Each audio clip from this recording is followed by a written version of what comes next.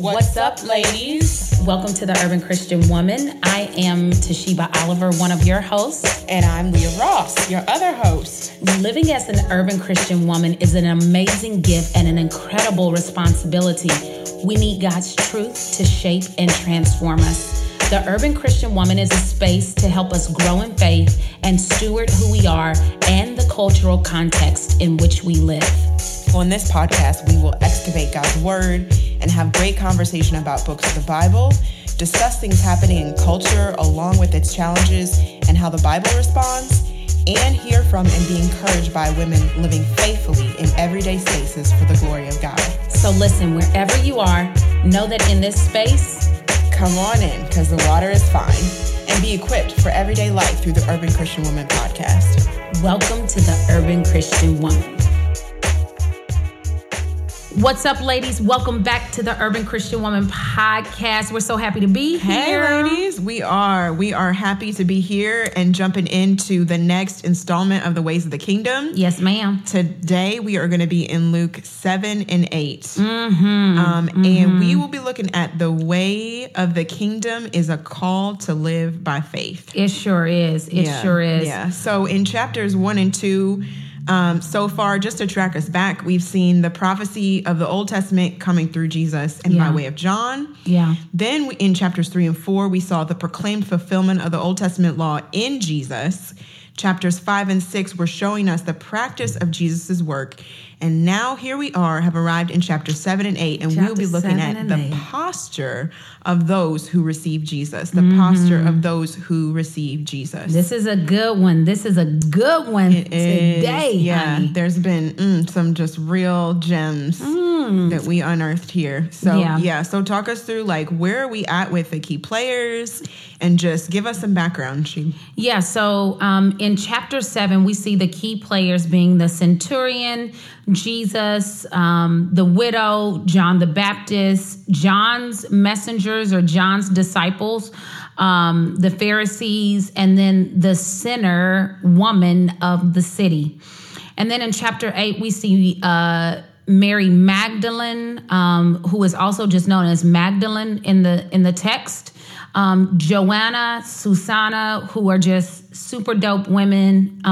Jesus, the disciples, a demon-possessed man, Jairus' daughter, and then the woman with the discharge. So those are the main key players. Of course, in chapter 8, there's some other things surrounding that. Right. Like we see the text with Jesus and his mother and his brothers, but they're not really key players. It's just this really quick moment. So, yeah. In regards to when this is taking place, this is during the time of Jesus's ministry. We're moving forward into his ministry, right? And it's taking place in chapter 7 in Capernaum, this town of Nain, Judea, and then in the city as well. It's not very detailed in regards to what parts of the city. In chapter 8, Jesus is also in the cities and in the villages, and he is at the same lake that he was at when he calls the first 3 disciples. And then Jesus is, when he heals the demon-possessed man, he is at Gerasenes. So some of the reasons in regards to why this is taking place, it goes back really to chapter 1. But throughout this entire book, we're going to continuously see Luke answering this question of who is this? And he's asking who it is so that those who believe will have certainty of what they have been taught, just as Luke was saying to Theophilus. Yeah. So some of the themes in chapter 7 are the kingdom of God. We're going to see this these 2 ways in which we see worthy and unworthy, but we're going to see this word over and over in this theme over and over of the worthiness and worthy. And then, of course, the authority of the word of God being Jesus himself, his authority. Yeah. In chapter 8, we're going to see faith. What does it mean to be a person of faith?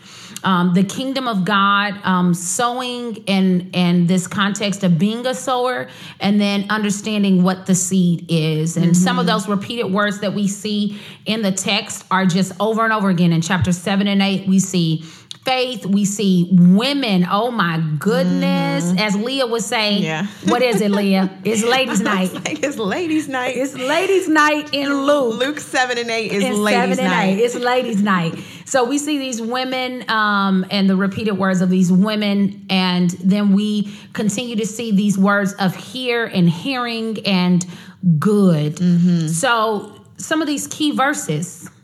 Leah. Yeah. So the key verses that we pulled out from these two chapters are Luke 7:28, where Jesus says, I tell you, among those born of women, none is greater than John, yet the one who is least in the kingdom of God is greater than he. So we'll unpack that a little bit, but it's really just the culmination. Jesus is saying that even though John is sort of the culmination of all that was pointing to me, greatest meant sort of nearest in timeline and proximity to the actual coming Messiah. Jesus says, even though all that is true, the kingdom of God so reorients everything that even the least who embraces the fulfillment of the new covenant is greater than the greatest of the old covenant. And so that's why we were kind of like, okay, this definitely anchors. This is a key verse. Because it gives us that foundation of, the kingdom of God reorients everything. And then we also pulled out Luke 8:15, where Jesus, it's in the parable, he's saying, as for that in the good soil, they are those who, hearing the word, hold it fast in an honest and good heart and bear fruit with patience. And so he there is just given this whole breakdown of what the Christian life is from beginning to end. The trajectory. The trajectory of the believer, of the follower of Jesus. This hearing, this holding fast with a good and honest heart, this bearing fruit, and this doing all of that with patience and endurance. So those are, that definitely is going to anchor us through all the other things that we're going to see in Luke 7 and 8. And so let's just give that rundown of what we see. In chapter 7, we are going to see the narrative of this unworthy centurion and his faith being exercised in chapter 7, verses 1 through 10. So there's a centurion who is a Roman state soldier, and a little bit about centurions is that they were like the highest level up at the top, and they oversaw a group of 100 men, and they were just cold-blooded. They would go in taking over stone cold territories and everything. So we have this centurion, and he has this servant that he values very highly, who is sick. And so the centurion sends the elders of the Jews, and then he sends friends to Jesus on his behalf. So you have these two encounters where the Jews are saying, hey, this guy is really worthy for you to take your time to come and heal him. And you see the Jews sort of showing this partiality, right? And then his friends come. And his friends are like, listen. He said, don't come.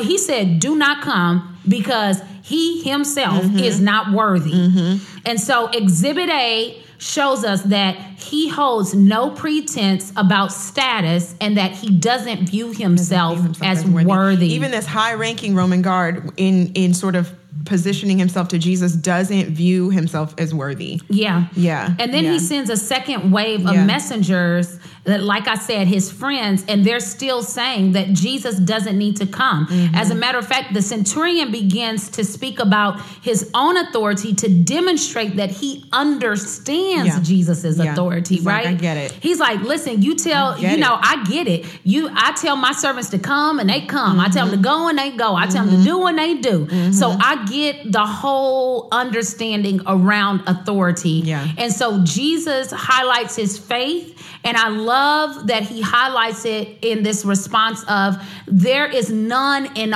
all of Israel who has exhibited faith like this individual right here, this centurion. And so the way the elders of the Jews speak about the centurion paints a picture for us of how much they were bought in on the cultural power structures, which is they were bought in. They were bought in, even though they were the Jews. Yes. The Jews had bought into the cultural power structures that said the ones at the top, those are the people who have the power, and we believe that those are the people that we should elevate and honor. Yeah. And Jesus's actions, which is one of the first, I think, implications through our interpretation, is that Jesus's actions show that he's here for those who self-identify as unworthy, and those, as in this next part that we'll see, who are labeled as unworthy by the culture, when both groups demonstrate faith. Right. And here enters faith as a huge thing on the scene. Yep. That's so good. That's so good. And so, this posturing of, you can either self-identify as unworthy, or maybe you find yourself as unworthy by the culture. Oh, yeah. And there's space for both groups to demonstrate this powerful faith, which leads us to where Jesus enters into someone who the culture has labeled unworthy. And that's like this trifecta of vulnerability, a woman who is childless and a widow. So in verses 11 through 17, there's this instance of Jesus raising a widow's son. And that echoes this instance in 1 Kings 17 through 24, when Elijah raises a widow's son, which Jesus had already referred to in Luke 4:26. Yep. This instance of Elijah raising a widow's son who wasn't even of the people of Israel. Right. And so here Jesus comes as a compassionate healer towards someone who is socially considered unworthy or vulnerable or extra super vulnerable in the margin. And Jesus just proves and shows that he's constantly showing up for the lowly and the outsider. And so we see this contrast of the types of compassion he shows here towards her within these hard truths that he's presenting to the hard-hearted to wrestle with, which is what we see coming up next. And John the Baptist and his messengers in verses 18 through 25, we're going to get a really interesting part of the text and scripture. And we see John the Baptist and his messengers, and John is questioning, and to a degree, I would say he's doubting, like, Jesus, are you the Jesus that I'm talking about is coming? I just want to know, are you him? Are you him? Because I thought you were. I'm sitting in prison right now because I was standing on it. And so I'm just trying to figure it out. So even as he proclaimed the coming Messiah, John wasn't completely convinced that Jesus fit the bill. As a matter of fact, John's concern may have been aggravated by his imprisonment. And we see that in the chapters before. So he's like, come on, Jesus, like, aren't you going to turn some things over here? Aren't you going to reverse the whole kingdom thing? That's right. So why am I sitting in prison? But he was talking about earthly kingdoms. Jesus is like, I'm coming to reverse kingdoms, but I'm talking about the kingdom of God. Because my kingdom is not of this world, okay? I had to snap on the That's a nugget. That's a nugget right there. So anyway, John proclaimed the new way into the covenant, but he was still part of the old way. I mean, my goodness, you're proclaiming the new way, but you're living under the regime, and you're still a part of the old way, the old covenant. So Jesus is making differentiation between the old way and the new way by elevating the least as the greatest in the kingdom of God. And he says that in particular in chapter 7 in verse 28. He says, I tell you, among those born of women, none is greater than John. Yet the one who is least in the kingdom of God is greater than he. And y'all, what we're going to see is that the Pharisees and the lawyers are rejecting the purpose of God for themselves, as it says in verse 30. And we will see the account of the Pharisee and the sinful woman next and tie this all in together. So Leah, talk to us about this sinful woman in the city in verses 36 through 50. I mean, it does. It ties it all together because you have this woman who is actually, she is the least of the least. I mean, I know we keep saying that because there's so many women, and culturally at the time, they were the least of the least. Yeah, I mean, you and I were talking about this, Yeah. right? Like understanding how women, the reason why they're seen as the least is because women had no rights. No rights. They had no rights. They had really they weren't really seen as God saw them in Genesis 1. And so we see this context of these women, and these women were allowed to be in the synagogue to hear the word, but that was it. They could engage in no other space outside of you just listen. Yeah. So talk to us about these women. In the midst of that, you have this woman who is known for her sin, right? That's what's identifying her. She's a sinful woman of the city. In verses 36 through 50, we see her coming into this space where Jesus was at a Pharisee's house. And so now we have two individuals spotlighted at this particular moment. Jesus uses this interaction between him and this sinful woman and him as the Pharisee to illustrate those who are justified by the new way. So we see that it's not based on performance, but a posture. Wait 5 seconds. That's a tweetable. Yes. That's a tweetable. And that's one of our biggest takeaways, right? It's not based on performance, but posture. And so there's this unworthiness showing up again. What does a posture of unworthiness look like? A woman comes into this space where Jesus is at this Pharisee's house. And first of all, the fact that she came into the space. Girl, come on. A Pharisee. She came into the space. A Pharisee's She house. somehow mustered up the courage to come into that space because she wanted to honor Jesus in this way that was perceived to be super improper. And so there's something more that would have caused her to be that courageous. And I'm going to say she knew who he was. He was worthy of it all. Like for her risking it all and putting it all on the line to display this love that she had from him, because the Son of Man is who he says he is. This woman of the city gives all that she has and is not even concerned with her perception. She's not even worried about it. She gives all that she has, and she's not even worried about how she's perceived. And so in the midst of that, this Pharisee is looking at it. He's like, wait a minute. Look, if this man, talking about Jesus, if this man, you can't even call him Jesus. Come on now. If this man knew who he says he's a prophet. If he was really a prophet, he would know who this woman is, which is then like exposing how he's got this huge shadow of doubt over who even Jesus is. Yet, although he invited him to sit at his table, he's like just eons from understanding who Jesus really is. And so even in the face of him, this Pharisee using this dismissive, this man, if he were a prophet, Jesus replies to him by name. Yeah, we got to put a little footnote in there, Leah, because in the text it articulates that this Pharisee, it says, who had invited Jesus saw this. He said to himself. Yeah. So either the Pharisee is whispering, he's talking to himself under his breath, or he's talking in his head. Y'all know how we can do that.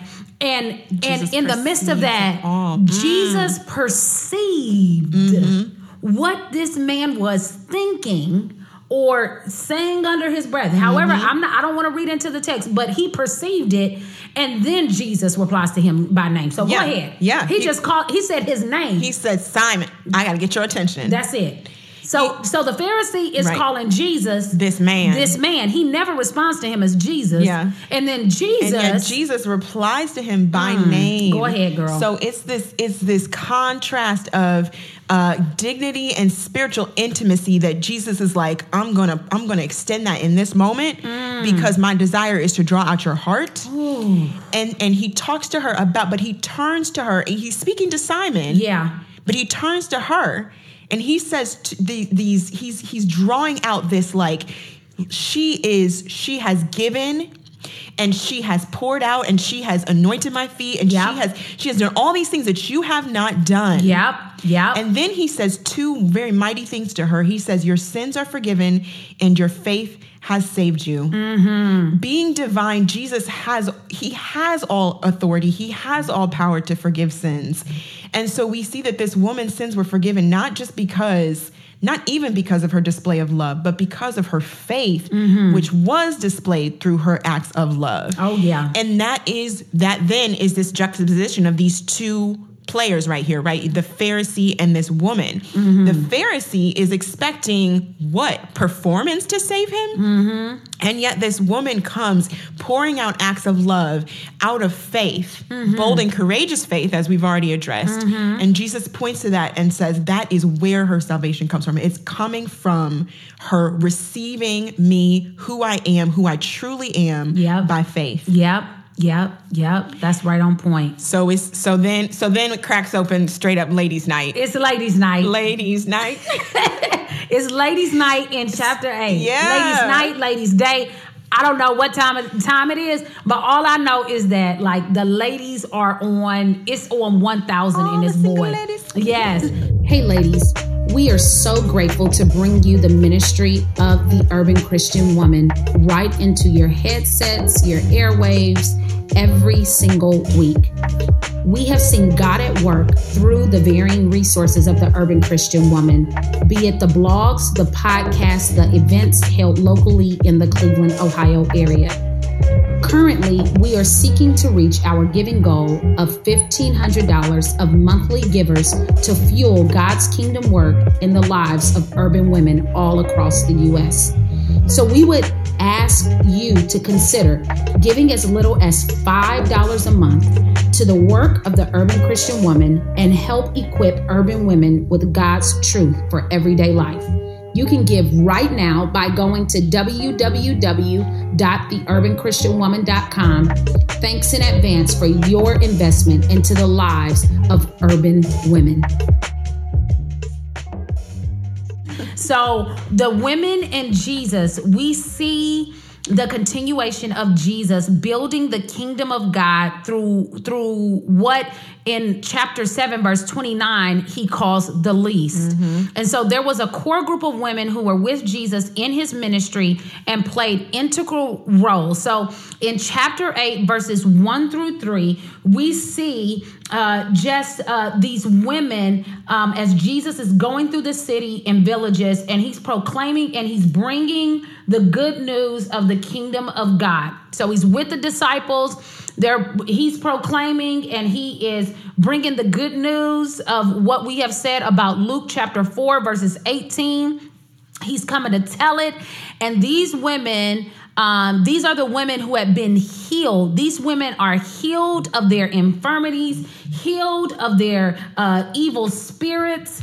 And so other than Mary Magdalene, the other afflictions are not specified.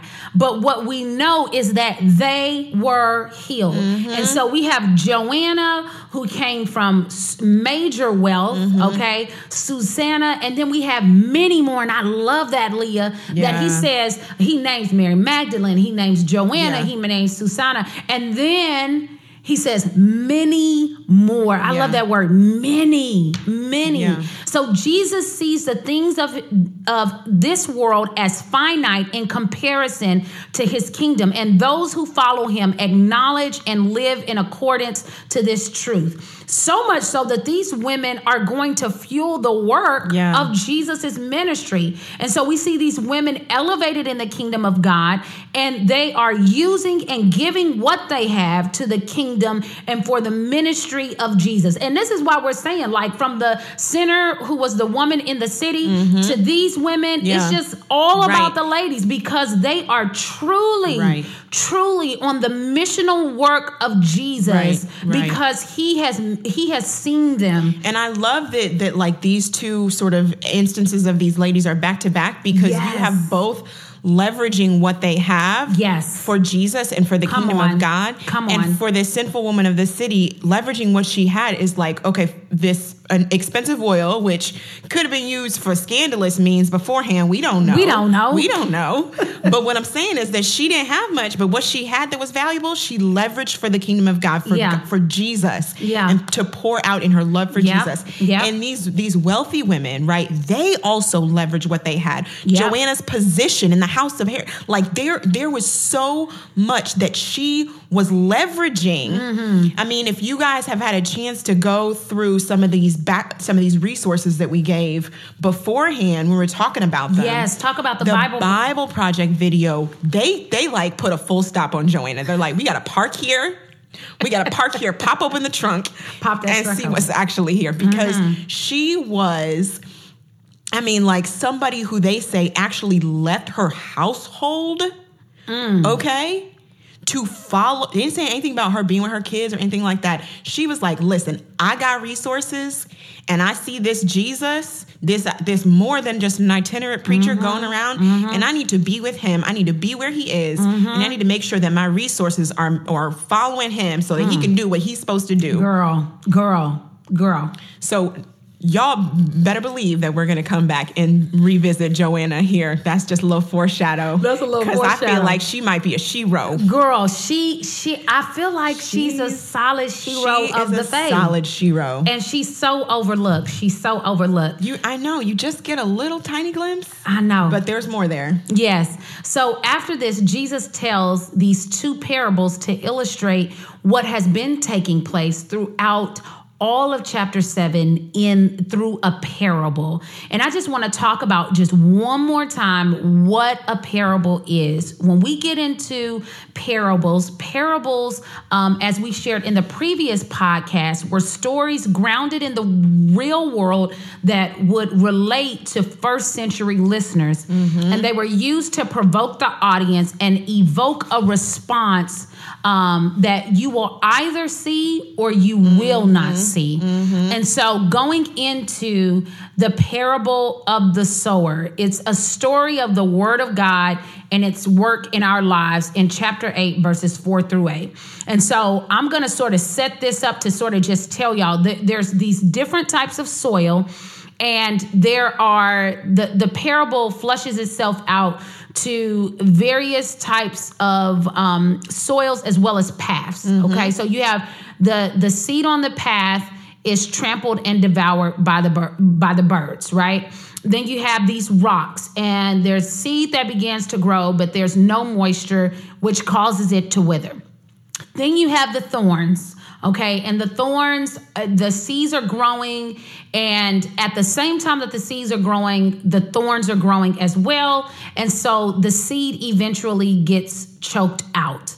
And then there's this good soil where seed grows and is producing fruit of 100-fold. And so we hear this parable, and then Jesus is going to go through, explain not just the purpose of the parable in the text, but then he reveals the parable to the disciples by Jesus in verses 9-15. So Leah, what is the revelation of the parable to the disciples by Jesus? Right. So first of all, the role of the sower is God himself giving the word. So the seed is the word of God. And then the seed that falls along the path, he says, this is what, when the seed falls along the path, what happens is the devil comes to take away the word from the hearts from which the word went, so that they may not believe and are not saved. And then he goes on to say the rocky path represents those who hear the word with joy, receive it, but have no root. So they believe for a while, but then testing comes and they fall away. The thorny path is where for those who hear the word, go about their everyday life, but actually are choked by the cares, riches, and pleasures of this life, which we had to fully stop there because cares, riches, and pleasures of this life, what are they? Are a little throwback to the woes. The woes. So when we were talking about the woes and the beatitudes in the last episode, woe to those who are rich, woe to those who are full, woe to those who laugh, woe to those when they speak well of you. So this is a parallel of the cares of the world, of those who speak well of you. You're too concerned with that, the riches of this world. Girl, you talking about people pleasing now? Hold on 5 seconds. I know. Ooh, Jesus. That's a whole word. Okay. And then the pleasures of this life. If you want to fill yourself up with laughter in this life and then actually missing out, those things choke away the true fruit that is to be born by actually entering into the way of the kingdom. And it actually, in that text, it goes on to say, it says that you stay at a place of wherever your maturity is. It's like an immaturity that lands itself. It's just like, you just don't grow. Yeah. You don't grow. Uh-huh. Wow. Yep. Wow. Yep. Wow. Yep. Yeah. And then finally, the path that has the good soil. The good soil is for those who hear the word of God, hold fast in an honest and good heart, and bear fruit with patience.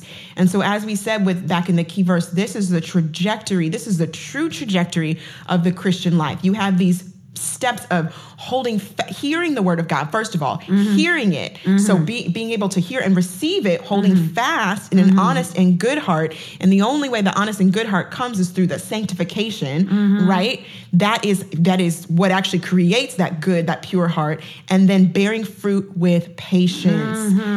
Those that endure to the end will be saved. That's a cross reference to that verse. It's a cross reference to the verse in James chapter 5, verse 7. Yes, ma'am. Yep.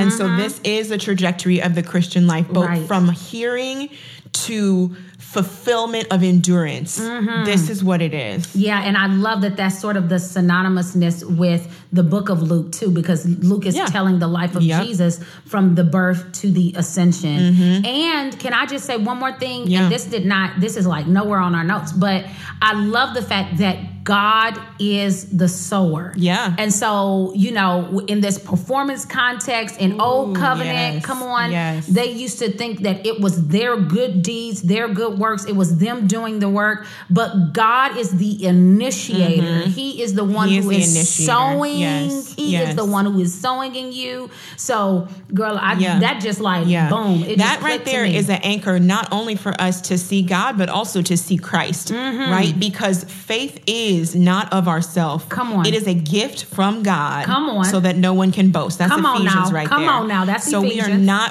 we are not producing some type of faith in and of ourselves. That's the it. faith that we have is given to us by God the sower when he implants the word in us and it begins to grow. Come on now.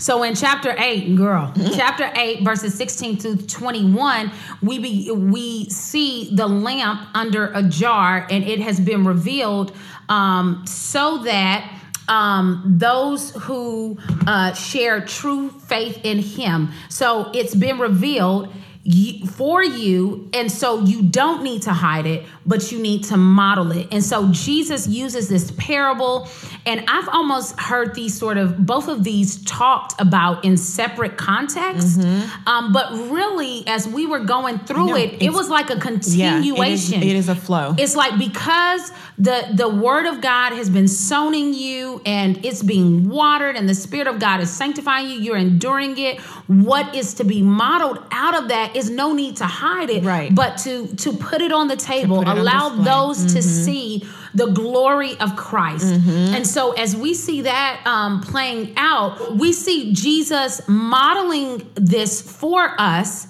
and we see it through the interaction between his mother and brother. And so Jesus is doing the same thing here as when he was 12 in the temple. Jesus is modeling the example of the true family being made up of those who share true faith in him. And I love the fact that he's not saying, no, it's not that I don't care about my family. It's not that I don't love my family. It is the fact that because I am in submission to the Father and under the Father's authority, I do what my Father in heaven is calling me to do. And so Jesus is modeling for us what he is calling us towards in our daily lives. So we get to the rest of chapter 8 in verses 22 through 25. And Jesus is calming the storm. Jesus and his disciples are in a boat. He's in the same lake as where he called them. He's in Lake Gennesaret, where he provides an abundance of fish, and they follow him. And a storm arises, and the disciples are in danger. What are they in danger of? We don't know. But the disciples awoke Jesus, saying, "We are perishing." Now, let's land on this perishing. Panic. Okay? They said, "We are perishing." They panicking. They are amplifying. They're amplifying. They are amplifying their problems, y'all. And They are tripping. They are tripping. Even when they went to the one they knew has the answer to their problems, their focus was still on their problems. Yeah, so they wake Jesus up because he's in the boat and they know they're going to get Jesus. Yeah. But what are they saying to Jesus? Not, Master, take control. The first thing they say is, Master, we are perishing. Yeah. And this word perish, it's the same word me and Leah were tripping out. But it says, John 3:16, for God so loved the world that he gave his only begotten son, that whosoever believe in him shall not perish, but have everlasting life. They said we perishing. So Jesus exercises his authority over nature by rebuking the wind and the waves. And Jesus asks the disciples, where is your faith? Where is your faith? Where is your faith? Right? They're at the same. This is one of the moments where you're like, if you don't take the Bible, take the Bible seriously, but sometimes you just gotta laugh because you're like, these are actually like fools just like you and me who show up walking alongside of Jesus. They lost. They got lost in the sauce. They did. They really got lost in the sauce. But it's so hilarious because I'm like, it's so hilarious because I'm like, okay, I know how crazy I can get. I can get straight up like, I'm perishing. I know. Help me. Some of us been saying we perishing in the pandemic. Virtually teaching our kids. We perishing. That was a whole word. I don't know if you missed it. So Jesus is exercising his authority over nature by rebuking the wind and the waves. And he is asking the disciples, where is your faith? Where is your faith? They are up in the same lake where Jesus had performed the initial miracle that caused them to drop everything and follow him. That's a whole word. Yet, and tell them. Apparently they forgot. They forgot. But this is real because we can often be found in these same places where we know. Yeah. Now I'm gonna jump in a little bit here because I just feel like this is the momentum. But I know from myself, like I can be found in those same places and just forget the fact that Jesus has already exercised his dominion over a particular area of life. Yes. Let me root my feet in remembering that. Okay, now I'm getting ahead of myself, but listen, in Jesus' question to them is this. You just gonna drop that nugget and just keep going. Just keep going. Okay. He's saying, listen, y'all, the faith that I know you have is not being exercised here in this here moment. It's not. Okay, I know you have it because it caused you to drop everything and follow me, but that faith is still growing because in this here different set of situations, same place, different situation, you're not exercising that faith. So then it ends with the disciples pondering this. Their question that they're pondering among themselves is, who is this man that even the winds and the waves obey him? And that's crazy that they're asking this same question is echoed by the Pharisees back in chapter 7, verse 49. Yep. Who is this man who forgives? Who is this man who heals? Who is this man? And the disciples are asking the same question. Who is this?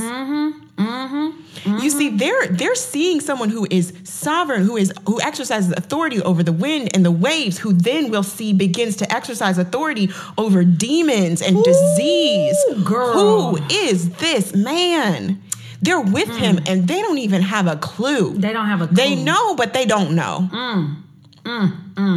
So then, who is this who exercises dominion, who exercises authority even over this man with the demon that they're about to, once they get to shore, who's waiting for them? Ladies, if you're enjoying the ministry and content of the Urban Christian Woman, would you take a minute to write a review and give us a rating on iTunes? Our goal is to get truth into the hands of urban women.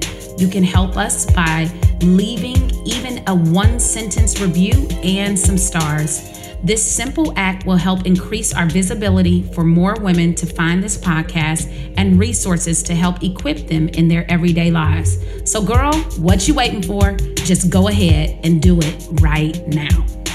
And if you haven't yet, join our community on social media. You can find us on Instagram at The Urban Christian Woman, Facebook, The Urban Christian Woman, and on our website, which is theurbanchristianwoman.com.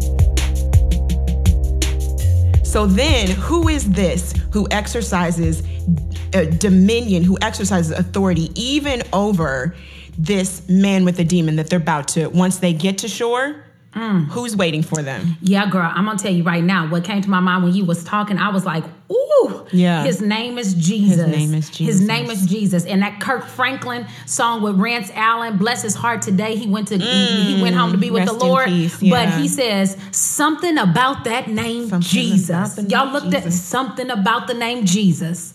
It's the sweetest name we know. And so in chapter 8, verse 26 through 39, the disciples and Jesus came to land and were met with a man with a demon, y'all. And Jesus came for this man. Yeah. That's a whole shouting moment right there. Yeah. Nobody else was looking for him from there. in this space. And we'll see that in a minute. And we're going to see it. Nobody else in the space is saved. They're not looking for him. They're not looking for him. Jesus came to the land for this one man. And Jesus, and when he came, Hunty, this man saw Jesus.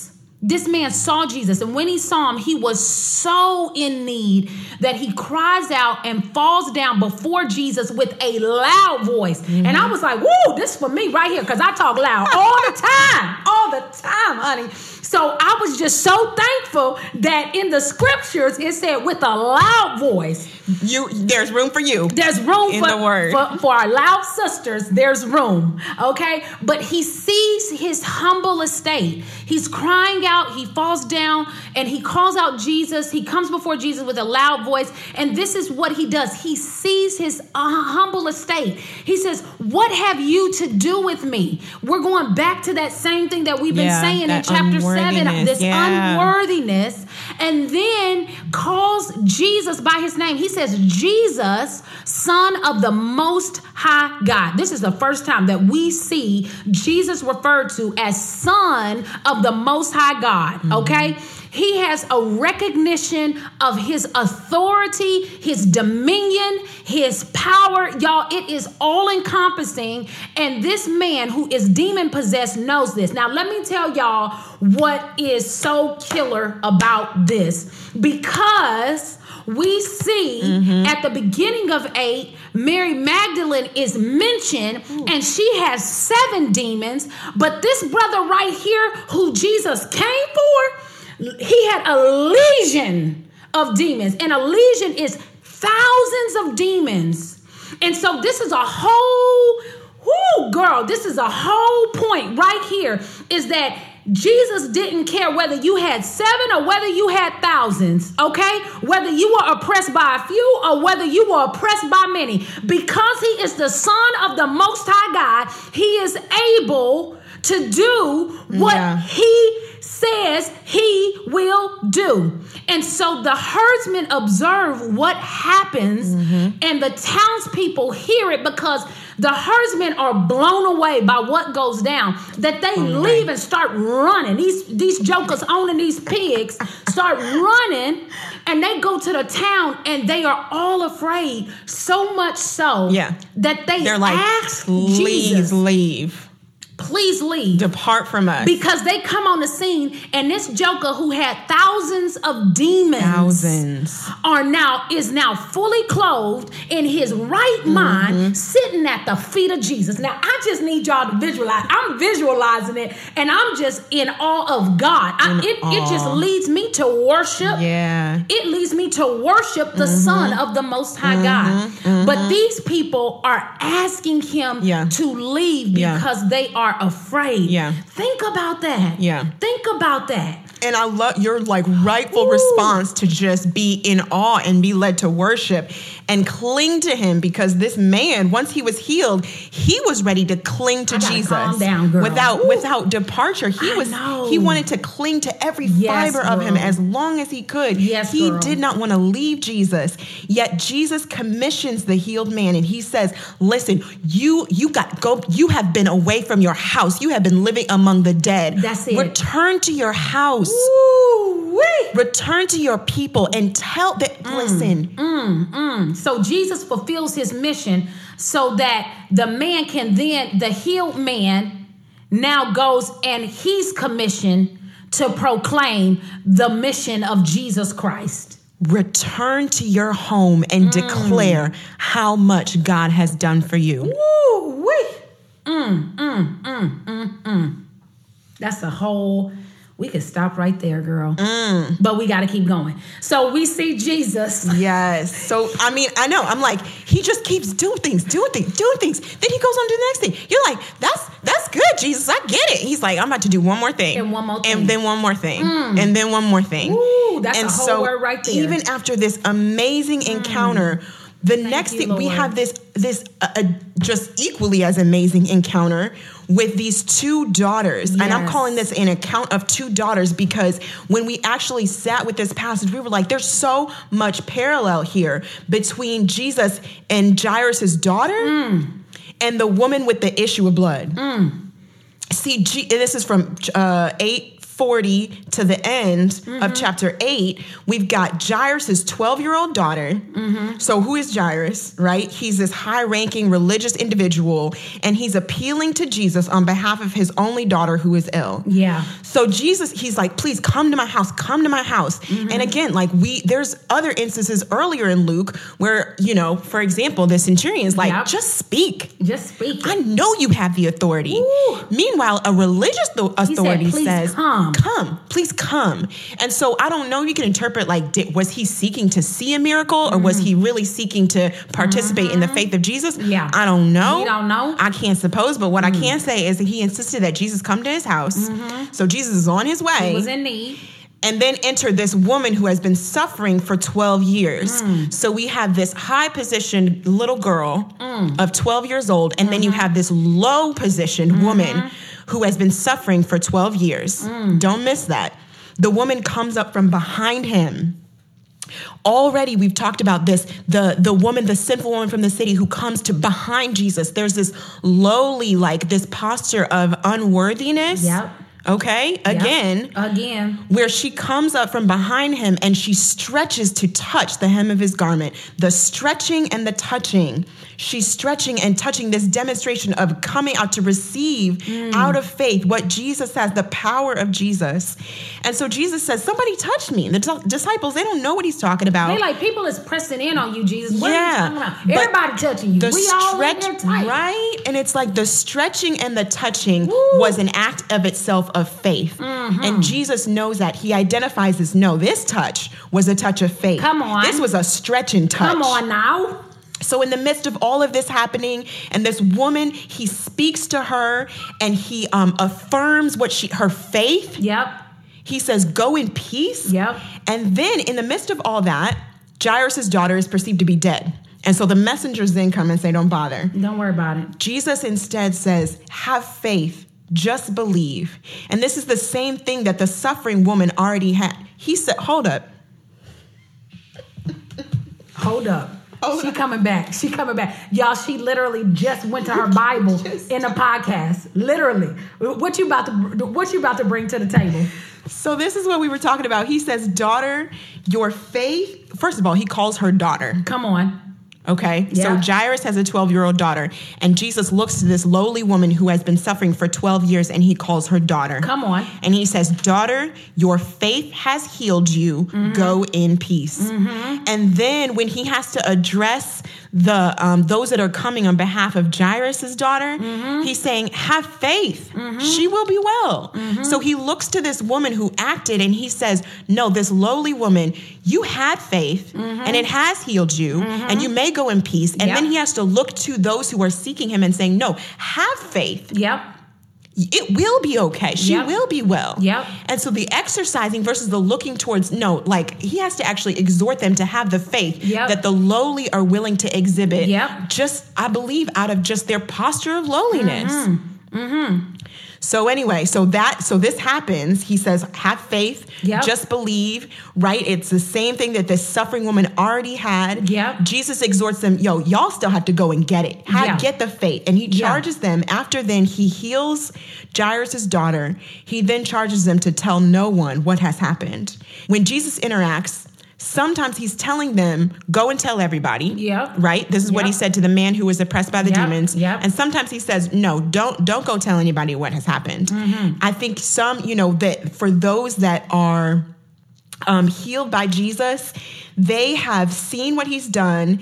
And to some, what was done and proclaimed by Jesus revealed the hidden things by faith. For others who lacked faith, they would have been telling about the wrong things, drawing attention to the miracle instead of true faith in the miracle worker, the one from God who heals both soul and body. Yep, you're right. And that brings us to just our overarching takeaway for chapter 7 and 8. And this is it, ladies. Like, how are we called to live in light of Christ in chapters 7 and 8? And so chapters 7 and 8 reveals to us Christ is our worthy authority who produces eternal life in those who believe. That's it. Christ is our worthy authority who produces eternal life in those who believe. And so this has implications in our lives spiritually, personally, and social and culturally. And just as we said, in the context of the implications spiritually, who is this Jesus? To me, we have to answer that question for ourselves. Is he the one, as he shows in chapter 7, is the ultimate healer, healing our greatest affliction, that of our souls? Is he Lord, the one with authority over nature and demons and disease and death?